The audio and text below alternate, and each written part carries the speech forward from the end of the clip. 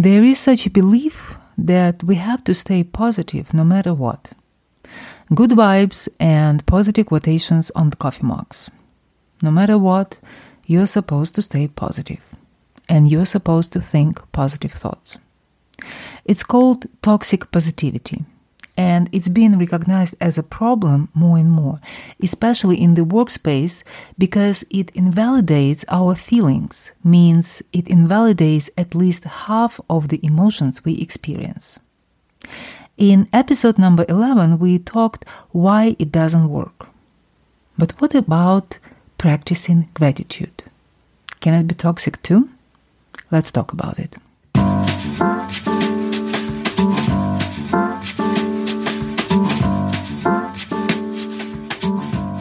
Last week, I talked about using 50-50 principle as a tool to bring awareness about what actually goes well in our lives. One of the ways it's been done in practice is by journaling or talking about your gratitude, which is a beautiful practice. And judging by the number of gratitude journals offered on Amazon.com, it is well spread. These days, the kids are taught at schools how to be grateful, usually before Thanksgiving. And it is very cute to see a bunch of little humans reading what they are grateful for in front of their peers and parents.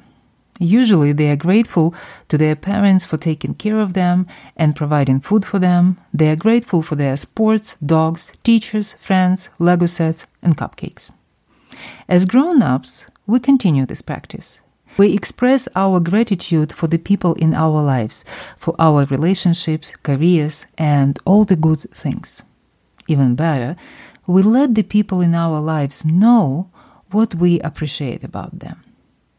You know, those small things we can easily take for granted. For example, my husband turns on the coffee machine in the morning, so by the time I am up, it's ready to make coffee. It's a small thing, really. And it doesn't take much effort to do. I may not even want to have coffee in the morning, but having that coffee maker on and ready for me makes me feel warm and fuzzy inside. This is what I am grateful for, and I want to make sure my husband knows that. Recently, I had a conversation with a client who was dreading going back to work after the summer vacation. The dread was about returning to the stress and difficult situations that the work involves. So on the way to work, my client recited what they were grateful for to bring up their spirits. They were grateful for the work itself and the team of the people they were working with. They were grateful for the clients they were helping and for the financial security that this job provides. But it didn't make going to work any more exciting.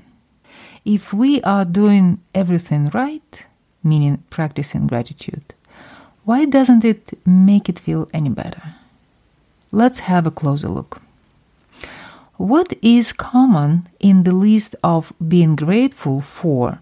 Parents taking care of us and providing food, sports, dogs, teachers, friends, Lego sets, cupcakes, the work, the team, the clients. Do you see anything? All those items on the list of being grateful for are external in relation to the person who expresses the gratitude. We are grateful for something that happened outside of us, or it happened to us, or it exists by itself. But what about us? In the same way as when we hold others responsible for our undesirable emotions and give the power away to those others for how we feel, we disempower ourselves when we are grateful for external matters only. For example, my 93-year-old father-in-law pretty much lost his ability to understand what is appropriate and what is not. Sometimes he makes extremely inappropriate comments about nurses and in-home helpers who are taking care of him. It is embarrassing. It's embarrassing to witness, and it's frustrating that he cannot understand what's wrong with his comments. If in those instances I tell myself it would be so much easier or I would feel so much better if he didn't act that way, I will put him in charge of how I feel. If he misbehaves, I feel bad. If he behaves well, then I feel good. I have him in control of how I feel. Now let's look at being grateful. Being grateful is on the feel-good side of the whole emotional spectrum. Pretty much the opposite of feeling frustrated.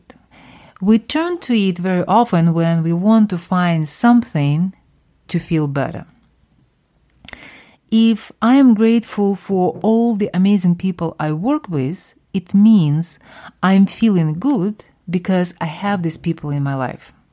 Being grateful for the support from my family means I'm feeling good because my family supports me. Which also means that my family enables me to feel good. I need their support to feel good. It is not exactly true. Yes, I want and need my family's support. It's extremely important for me and I appreciate it a lot. But I don't need it to feel good and be happy. My happiness is my own responsibility. Again, being grateful by itself is a great feeling, and it is important to express our gratitude to other people in our lives. And it's equally important not to give all the power of our own feelings away. How? Remember to be grateful for yourself, your achievements, your skills, and your talents first. Yes, it can be hard, especially if you are not used to appreciate yourself or you were taught to believe it's a bad taste to say anything good about yourself. Let's try it anyway. What are your own achievements and accomplishments? In your personal life, in your professional life, anywhere. What have you done well? So as a result, something got better in your life.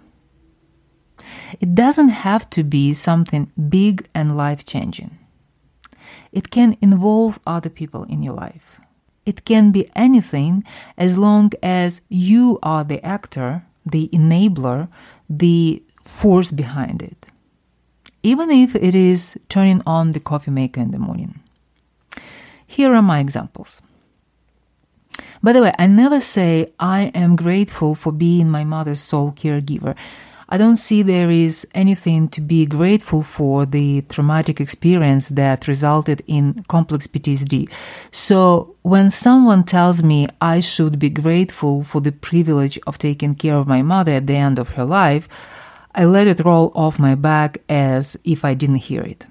However, I am grateful for getting the skills and setting up the routines for my mother so that after almost 2 years of being paralyzed in bed, she didn't have a single bed sore.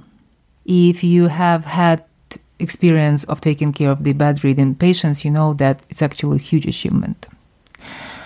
I am grateful I was able to provide care for her so that she lived the last of her years and days and died in dignity.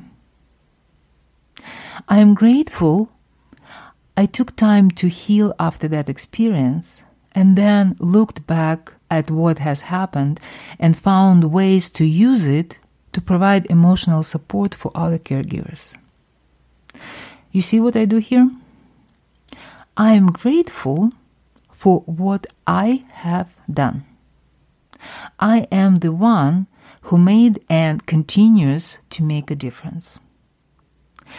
When I am aware I have the power to change something, it boosts my self-confidence. And I don't see myself as a helpless victim of the life circumstances that happened to me anymore.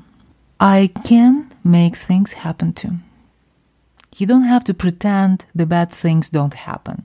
You can both acknowledge them and be grateful for how you are handling them. This piece of what you're doing, how you're handling the situation is extremely important. For example, my father-in-law behavior is embarrassing. And I am grateful I am able to stay calm and collected in those situations. And speaking of the coffee maker, I am grateful for my husband getting it ready for me in the morning. And I am grateful I have chosen him to be my partner in life. This is how I detoxify my gratitude from toxic positivity. Here is what I want to offer you today. In your daily gratitudes, start with yourself. What are you grateful for in yourself? And then, whatever you're grateful for that is outside of you, other people, events, circumstances, add the gratitude for your own contribution to it. And see how it makes you feel. Thank you for being with me. If you find this episode helpful, please share this podcast with someone who needs to hear it, or leave a 5-star review on the platform where you listen to the podcast. This will help more caregivers to find it, and they will be very grateful for you. I am Master Coach Irina Ishchenko, and I will talk to you next week.